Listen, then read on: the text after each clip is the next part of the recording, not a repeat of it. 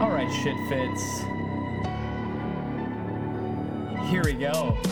Episode 248 with Jules Mitchell. This was an awesome episode because this was my first yogi that I had on my show. And the really cool thing about her is she has a master's in biomechanics and a really badass book on yoga and the application of biomechanics. So she's bridging the gap for any kind of yoga-inspired person or yoga teacher and adding the science-based evidence when it comes to movement and exercise. So this episode is jam-packed with information. I'm excited to share it with you. So without further ado, here's Jules. Hello, boys and girls. Welcome back to another episode of Cut the Shit, Get Fit. I'm your lovely host, Rafał Matuszewski, and joining me for the first time today, Jules Mitchell. Say hello. Hi, thanks for having me. No problem. So I always like to start the show with some super easy questions just to get the juices flowing. So the first easy question is, what book are you reading or listening to? What book am I reading or listening to? Yeah. Oh boy, I don't know the name of it. I'm listening to a book that my sister sent me on Audible about marketing. I really would have to look at the name. And then she sent me another one saying, no, you should be reading this one instead. And so I have it on my Kindle, but I have to look it up. So I don't know, marketing books, you know? No, fair enough. Is that like something like you're kind of diving into more now, or? No, it's just like, normally, it's funny, you caught me off guard. Normally I read fiction. I love to read fiction, and I travel a lot, so that's kind of my thing. But you caught me at a time when I'm at home for a month or two in summer, so I'm like spending a lot of my time cleaning up my online programs, like coming up with kind of strategy for my email lists. And so I'm just involved in that right now, which I normally don't have time to do. So, and my sister was here and she works in tech in San Francisco. So we were kind of like strategizing together. And so she was sending me some stuff. So nice. Yeah. Yeah. Like I tend to like kind of go back and forth between like business and marketing and like fitness and health. I like try to alternate back and forth. Yeah. Well, you have to stay on top of it. You definitely do. Yeah, and like the I can't get into fiction for some reason, but the one thing that I started doing is my wife and I started listening to all the Harry Potter books on Audible, and it's like the best thing ever having like an English guy talk to you about Harry Potter. That's funny. That's that's one thing I have not read. I read a lot of fiction, but that's one thing I haven't. And I read young adult too. I don't know why it's just never really interested me.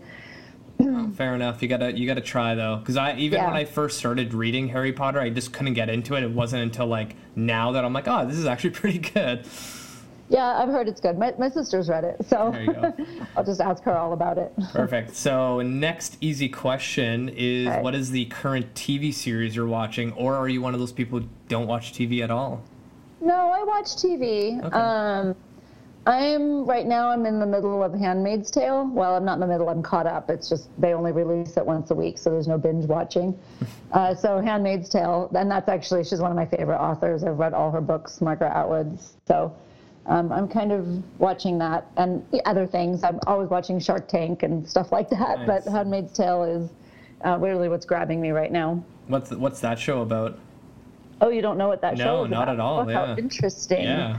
Well, it's kind of a like fictional apocalyptic world where in the U.S. where women are basically become like slaves to reproduction because reproduction is limited, and it's very dark and very terrible, and it's not a new story. Margaret Atwood wrote that book in the 80s, I believe. I read it when I was an undergrad. Oh, wow. And it's one of those shows, it's on Hulu, and it's one of those shows where you're like, wow, have we not learned from our past? And it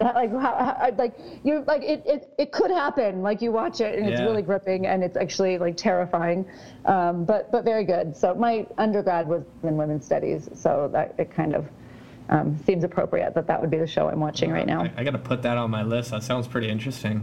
It's good and it's dark and it's frightening and it's twisted, and it's kind of eye-opening because yeah, just the way, we don't need to get political, but just the way the world is going. There's a lot of stuff going on in the world. And so when you watch this show, you're like, wow, this is how this stuff happens. But it's interesting, like how you're like saying it's like dark and twisted, and it's like that's our new normal now. Because like I know, like 20 years ago, if someone made a show like that like would never air. Right, that's true. Yeah. Even though we as humanity, we've been doing things like that to other humans since the beginning of time. So it's important that we learn about these things. For sure.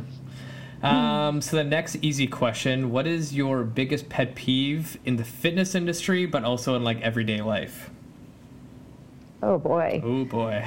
Yeah, you said that's easy. My biggest pet peeve in the fitness industry and everyday life. I guess like disrespect and trolling. I just don't tolerate it. Just there's a lot of garbage out there, and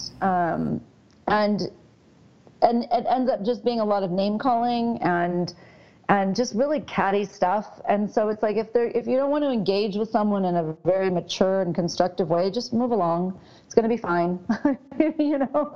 So I think that's my biggest pet peeve. I don't like to see people doing it, and I don't like it when it's done to me, and I try not to do it to people. So no, fair enough.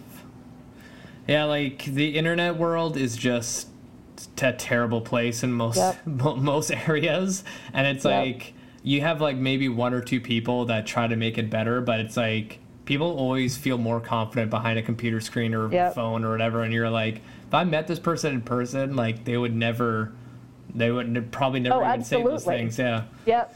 And there are a few people who do it really well, and they actually are committed to it, and they spend their time educating and spend the time following up, like answering, like communicating. And that's kind of the problem, is we're all busy. And so what happens is people just like spit out nasty comments and then don't have time to come back and, and actually engage. And so that's the worst part. It's like it can be done in a very tasteful way, but it's a commitment.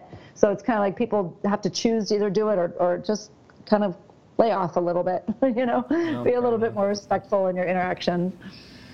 All right, so let's kind of get like an intro, because I feel like we could just like talk about random stuff all day. But super easy, quick intro of who you are, what you do, and how did you get into this industry in the first place?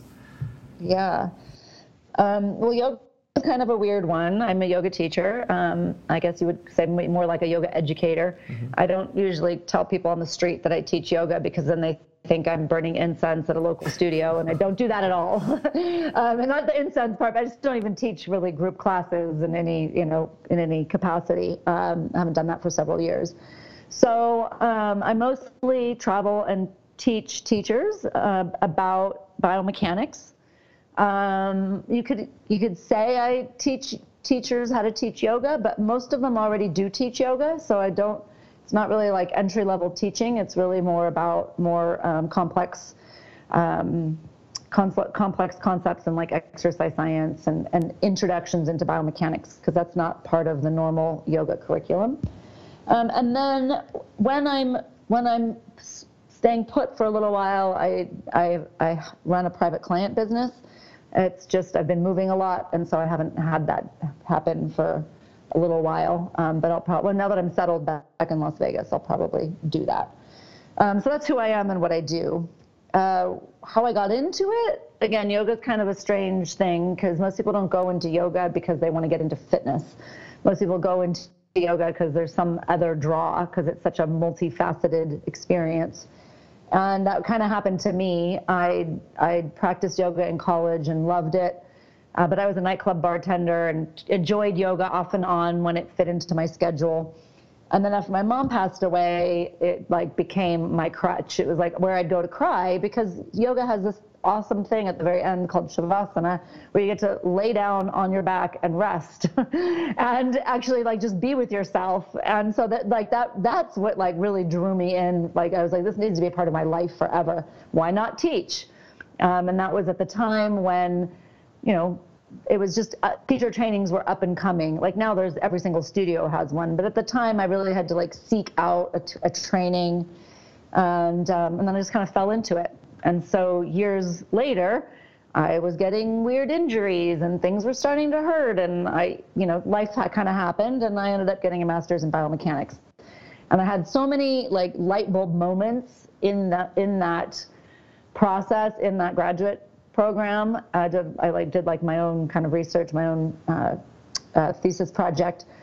And I was like, you know what? I think yoga teachers like might want to know this stuff. And sure enough, I was right. They do want to know about it. So here I am.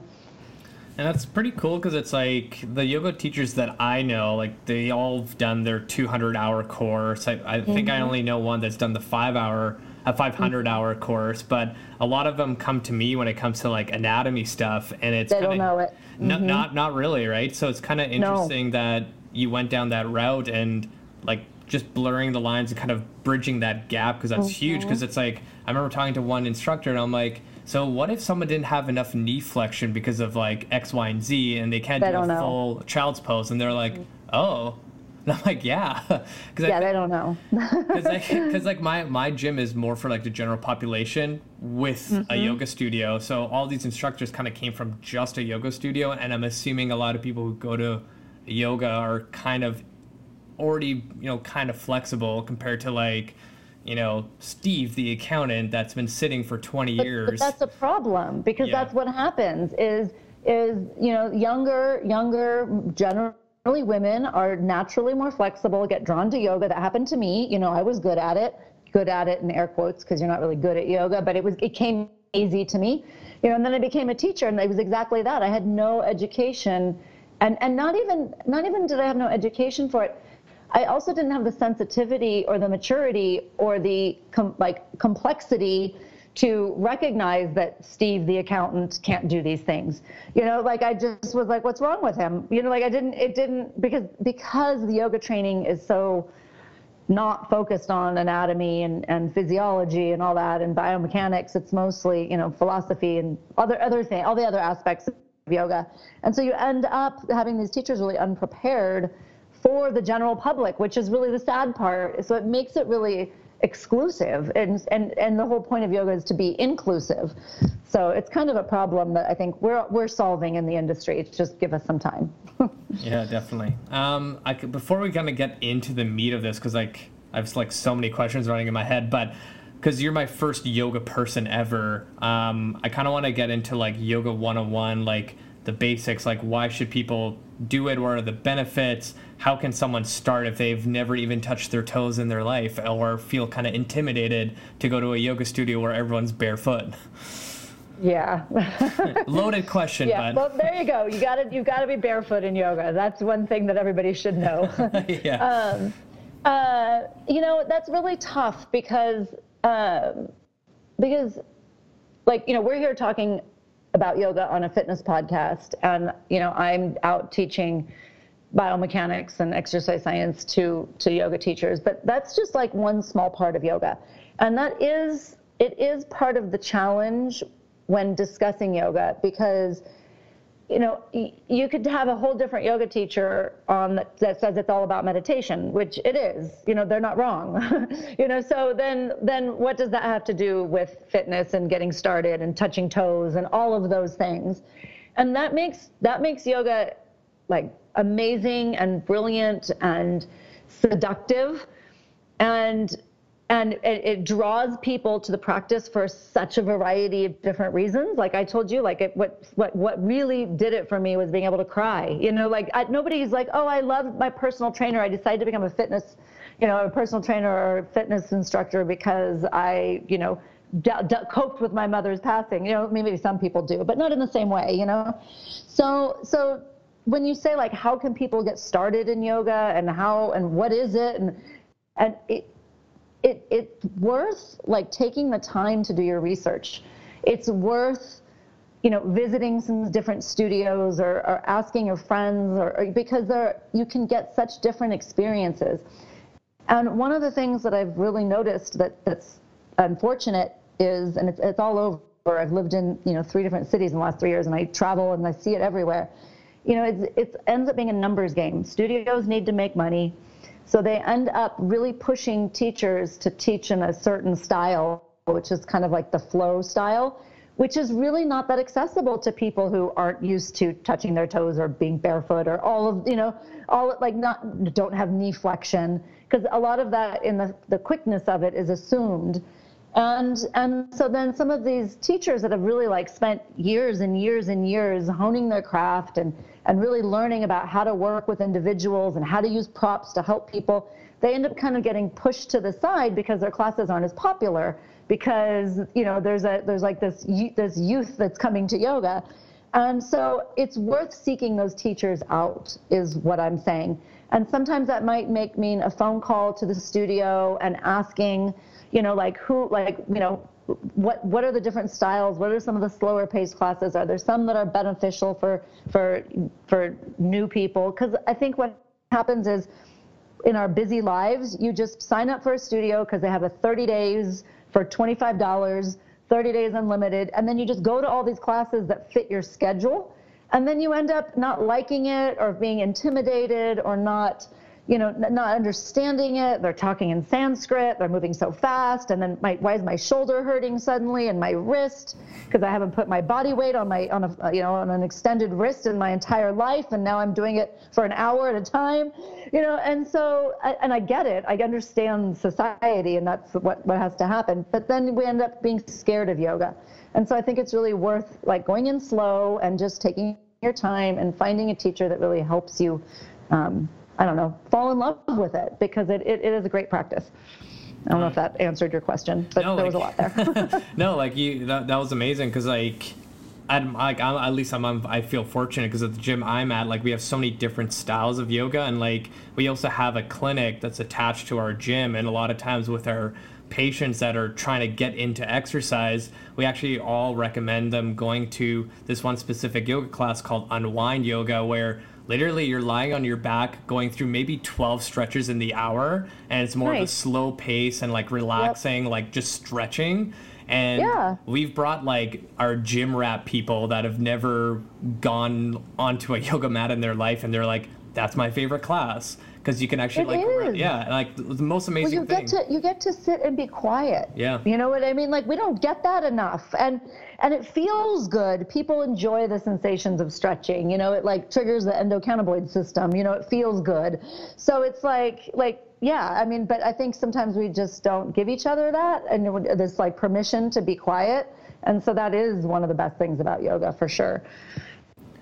Yeah, and I think a lot of people just have this idea in their head. If they haven't tried it, they feel oh, maybe I'll be embarrassed trying to do something. And this one yoga instructor that we have in our gym, the one thing that always stood out to me, she always says yoga doesn't have to be perfect. It's just movement. Let your body move the way it does. Don't worry about how you look. And I'm man, that is so good. I love that. Mm-hmm. Yep. But yeah, that's a good teacher. Yeah, definitely. But now I'm kind of curious, you getting into the biomechanics, because when I looked up your book online, I'm this is the most brilliant thing ever. I have to buy myself a copy. But what kind of drew you into that? Because you kind of mentioned that you started having some injuries, right? Yeah, it wasn't even I don't even know, what an injury is anymore. It was that's a whole other topic. But I was getting the typical stuff that in yoga, the proximal hamstring tendinopathy, the kind of bicep tendinopathy, we call it chaturanga shoulder. I was getting some anterior hip kind of pinchiness, just some stuff. And I had always been told that, yoga is this healing practice. And so I was what gives? I'm not understanding. And so I just kind of wanted to know more, because like we've already described, yoga training just doesn't have a lot of anatomy. I had done my 200-hour, and there was, I think, 20 hours of anatomy. And I'd also done my 300-hour to make the 500, and there was another maybe 20 hours of anatomy, or whatever. It was not enough. And I had taken anatomy and stuff just at the university for fun, just in my free time, because I'm an eternal student. And so I was taking some of these classes, and I was but the answers aren't here. This isn't helping me. And so just life had kind of made some space for me to finally pursue my graduate degree, which I'd always wanted to do. Life just didn't work out that way. And so I had this kind of clearing to actually be like, okay, now I really can commit to this. What am I going to do? And I went to the kinesiology department to talk to them about maybe, I was like, hey, I teach yoga. Is this something, could I learn some stuff here? Like, I've got questions. And they had found out that I had studied engineering, just kind of, I'd showed them my transcripts and I'd studied civil engineering. And so they were like, oh my God, like you need to enroll and do biomechanics. And I was like, what's biomechanics? I had no idea what it was. And they explained to me, and I was like, but I don't have that much biology, and I don't have OChem. They're like, no, but you have physics, and you have statics, and you have fluid dynamics and calculus, and they were like, oh my God, because that's the hard stuff to teach. They were like, you can take biology, you can get caught up, no problem. And so I was like, all right. And so that's what I did. And it was like my first class. I was in tissue mechanics, my first tissue mechanics class, and like happened to be my advisor, and she's lecturing on like stress strain curves and mechanical properties, all things I have seen in material science, and I was like, oh my God, scientists know this about tendons and ligaments, like. What, like I couldn't believe my mouth. I must have been like drooling, my mouth hanging open. Like, how is this not like part of our regular education? Like, this is amazing, So that really kind of took me down that path, and I ended up doing a bunch of research on stretching, and then got really bored with stretching. And then that's when after I finished school and everything, I decided to write this book, and that's why, like, if you've looked at it, like. Chapter 2 is about stretching, and then it kind of goes at the end. It's like, and that's all we're going to talk about, because there's more interesting stuff to talk about, and then we move into tissue mechanics. So that's kind of how I ended up doing it. It was all by accident, really. So can you also kind of describe what tissue mechanics is? Because I don't think anyone's brought up that term on my show, and I'm like super curious of what it is. Sure. So it really talks about the mechanical properties of your tissues, and most specifically, your connective tissue, because it's everywhere. And these are our musculoskeletal tissues, are all connective tissues, minus the muscle, but the muscle tissue is embedded in connective tissue, so it's not separate, And so tissue mechanics defines basically the mechanical properties and studies a few different components. One of them is just the mechanical behavior of the tissue. What happens to it when you put force into it? When you stretch it, does it get a little bit longer? When you compress it, does it squish? Like how it behaves. Like, how does a rubber band behave? How is the green TheraBand? How is its behavior different than the silver TheraBand? Right. So that's what mechanical behavior is. And then the other part you would look at in tissue mechanics is the composition, like what's it made of, so it's made of cells, and it's made of collagen and elastin and water and ground substance, because what it's made of and the ratios and the proportions affect the mechanical properties as a whole. And then the other part is the arrangement, the architecture of the parts. So, imagine I always use like a sweater as an example. Like, if you have a tightly woven sweater versus a loose knit sweater, it behaves differently, right? You can stretch it over your head to get it on and eat more easily or less easily. And depending on the type of stitch that you use, anyone who knits would know this, right? The type of stitch that you use would affect how it behaves. So you look at these three things: the behavior of the materials, the composition, and the structure, and then you get this larger picture of how the tissue behaves, and that's really what tissue mechanics is. Very well said. Damn, I feel like I can like listen to you talk forever. But because like when you go on your website and you look at like the list of all your certifications that I'm super jealous of, now we're kind of like diving into like the FRC and FR systems, and I'm kind of like curious about like your opinion when you like took did you take the FRC first or the FR first? I did FR lower limb first. Okay. Then I did FRC, and then I did the other two FRs. Okay, so now I'm kind of curious, like when you took the FRC, like did Spina do all of his like jabs on yoga instructors when? It was so long ago. Okay. Like it was so long ago that like I took the FR in Portland, Okay. In a room of like the who's who in fitness, like I don't know them all as well, but I could name drop them. But like everybody was there. Yeah. And it was such an intimate like thing. And I just honestly, I went there kind of on accident. My friend Charlie Reed was like, "Oh, I'm doing this thing. You should come." And he's a trainer, strength and conditioning coach out of San Francisco.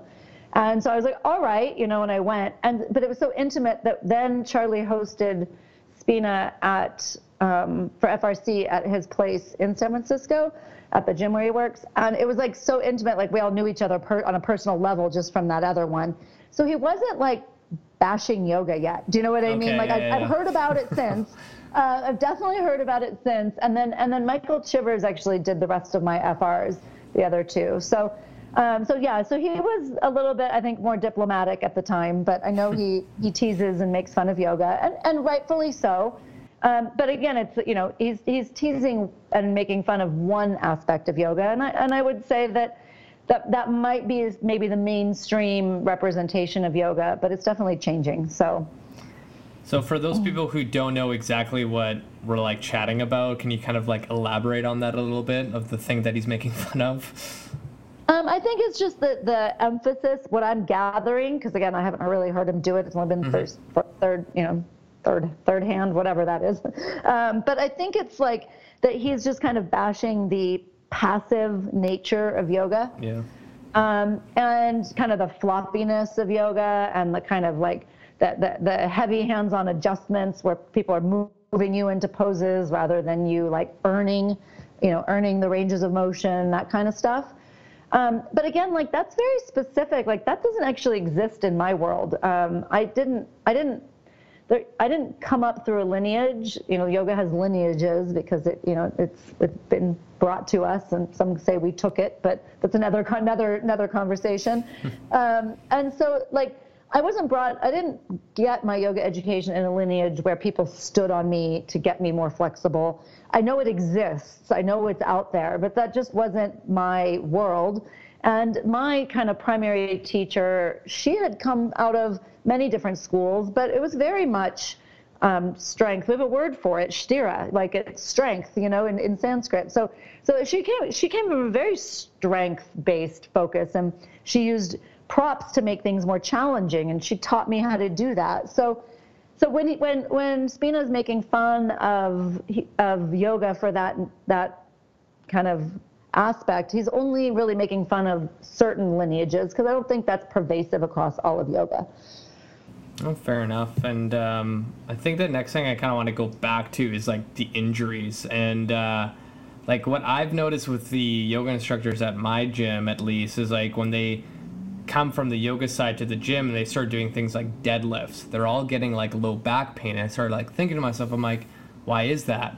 And I think like this is just based on like my personal like opinion, is like their lower backs are so bendy, like they're just meant to bend like nobody's business. So like when they extend coming up from their deadlift, I think they're actually extending through their low back and then their hips. So all that pressure is kind of going into that lumbar spine. So I'm now kind of curious about your take on this, like, a yoga instructor going to a barbell to go deadlift, like, are they going to initiate lumbar extension first? Like, what are your thoughts?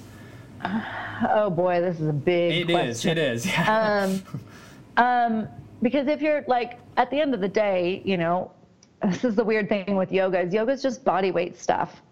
So who cares how you come up, how you do a body weight deadlift, really? I mean, hopefully your back is strong enough to tolerate that. You know what I mean? Like, otherwise you got other problems, right? But I do think that is kind of an issue, is that because yoga is just body weight stuff, you're just kind of moving around.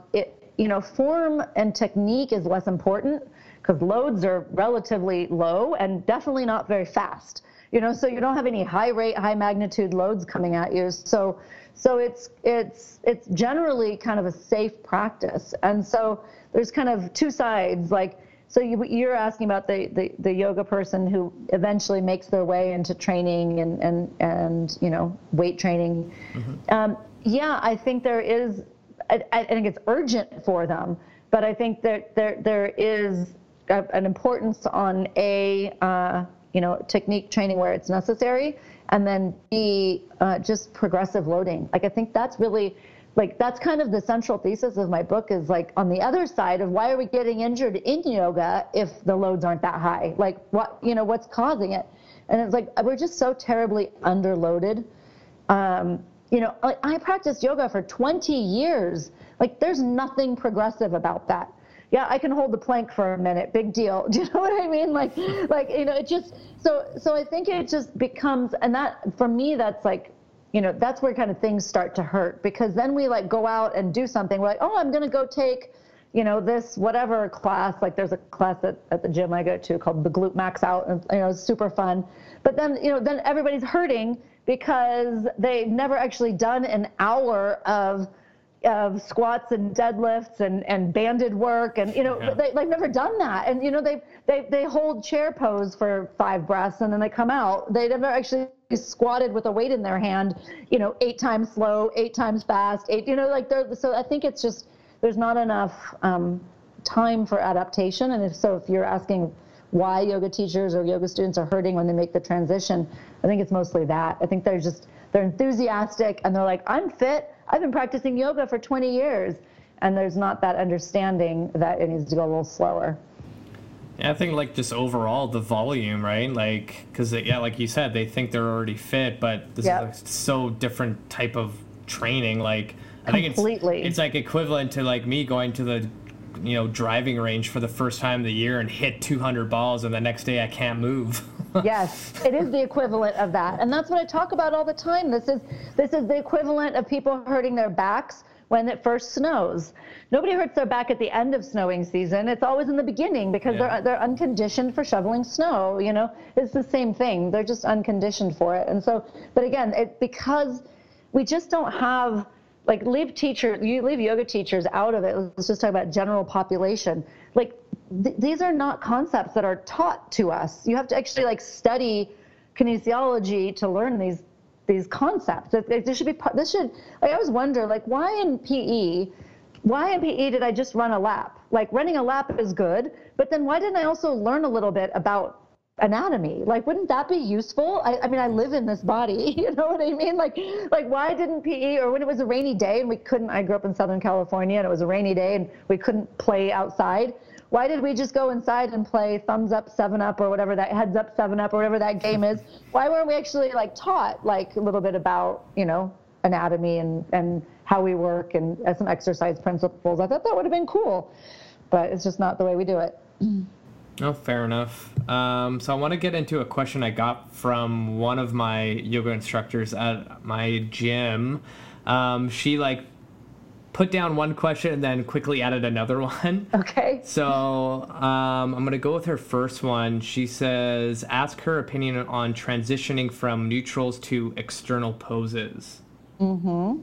And then her second bit of that is that, off of that as well, to someone who doesn't have a biomechanics background or anatomy background, how would they make decisions like, should they do that transition when there are big people in the industry saying opposite answers? Yeah. If that makes sense. That totally makes sense. So this is a really interesting one because I changed my opinion after doing research. Okay. But yoga is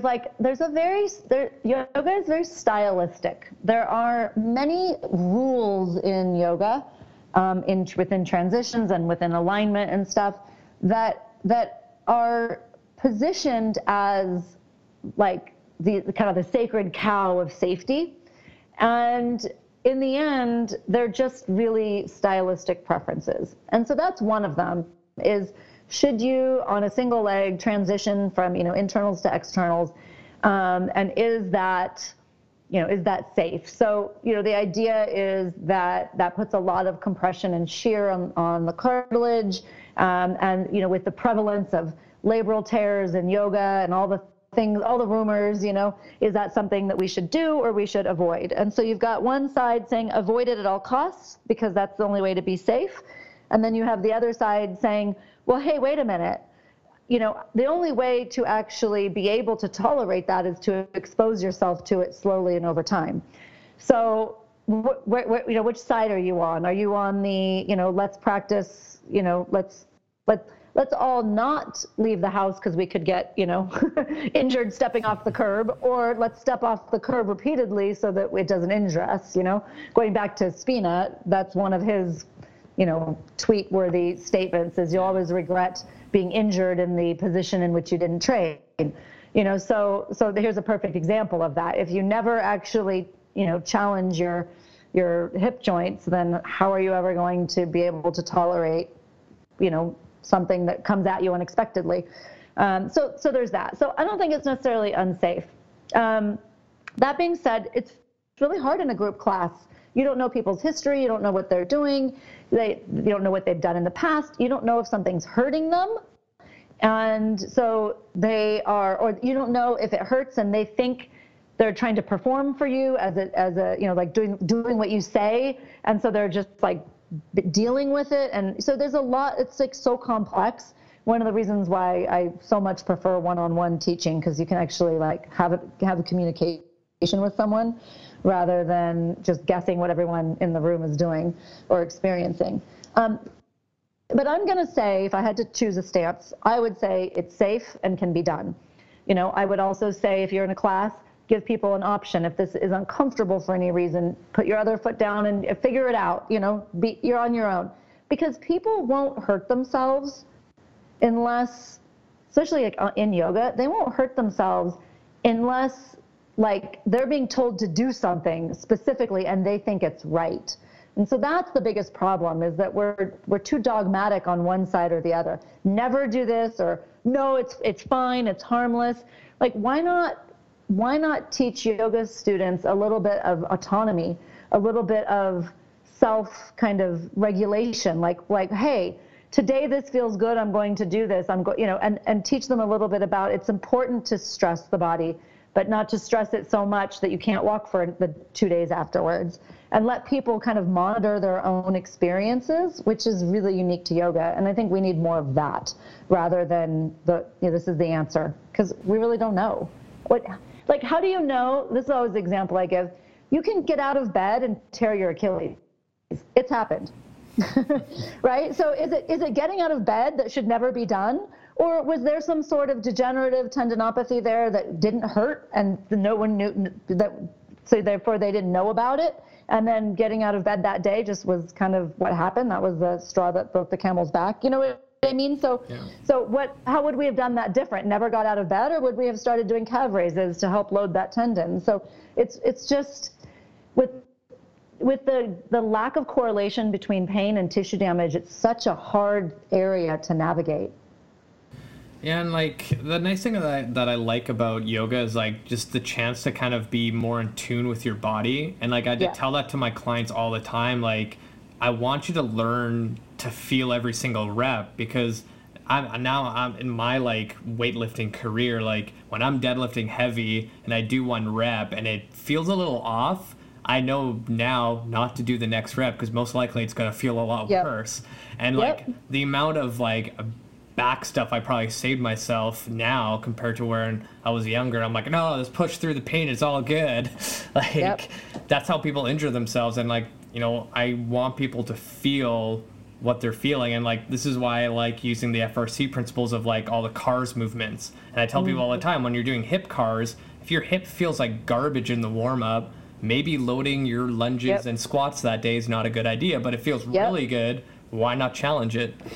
And that's really what you just said is the key, is that it's not the same every day, because it's affected, because you're a complex organism. So it's affected by, your stress at work, your relationships, how much you slept, things, internal environmental factors that you're not even aware about. It's affected by so many things. And so if you actually can really become aware of that and sense how you feel on a day-to-day basis, then it actually allows you to, like you said, choose to load heavier some days and choose to lay off other days. And then it's really in your hands. And that's, I think, why is it the teacher's responsibility in a room full of 50 people to manage all of that? Like, that's not even possible, much less a teacher who's had 20 hours of anatomy. So it's like, it's okay if we just teach the teachers these principles and then say, it's okay for you not not to be responsible for this. It's okay for you to empower your students to make choices for themselves. You don't have to know all of this.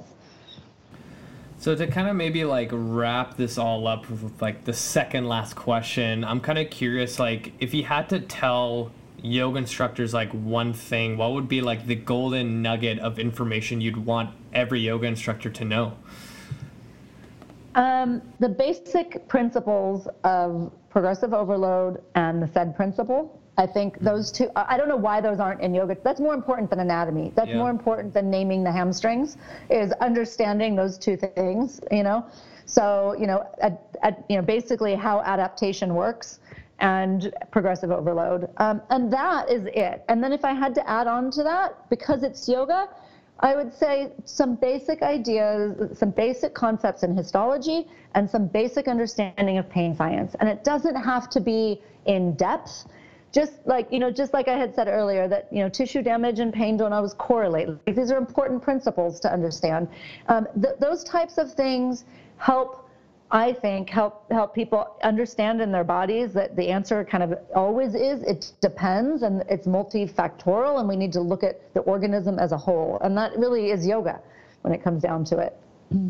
Beautifully said, and I'm so happy you're like educating people on this. Like, thank you for making the industry better, honestly. Thank you. So for the very last question, if people wanted to find out more about you, where can they find you online? If you have any projects coming out, you should also plug your book in this section of this podcast as well, or anything else you want to plug in, you can go ahead right now. Okay. My website is Jules Mitchell, which is super easy. I own all the misspellings of it, so you'll get there anyway. So don't worry about how to spell it. And everything's on there. I travel the world, so I'm in Europe, I'm in New Zealand, I'm everywhere. So there should be something if you want to take a weekend course with me. And then my book is called Yoga Biomechanics Stretching Redefined. It just came out this year, finally. And it's complex. I always say, like, it's I didn't dumb it down. There was one sentence in there that it took me 3 days to write. And so, like, it's not something that I anticipate someone to read casually. And so it's a really nice compliment if you actually come to my course, where you hear me talk about things in a little bit of a lighter way, and then to go back to the book for reference, back and forth. That's actually the ideal way to get through the book, I think. And then if that's not possible, I've got tons of online courses that are available for instant download. You just go to my website. I've got like 6 or 7 of them to choose from. So I guess that's pretty much it. Awesome. So thank you so much for your time. This was amazing. Thanks. It was great meeting you. Boom goes the dynamite. That's episode 248 with Jules Mitchell. Hopefully you enjoyed it. Thank you guys for listening once again. I am so humbled to have so many of you all over the world listening to my podcast, so I thank you from the bottom of my heart. Each and every one of you means a whole lot to me. You guys are just awesome. Share this podcast with your friends and family. Rate the show 5 stars on iTunes, Google Play, Stitcher Radio, or wherever the hell you listen to my show. That'd be greatly appreciated. If you have any feedback, thoughts, concerns, questions, feel free to reach out. If you haven't done so already, hit the show notes, add me on Facebook. If you are going to the Perform Better Summit in Long Beach this weekend, come by, say hello to me. I would love to meet some of my audience. That's it for me for this week. Stay tuned for more awesome stuff.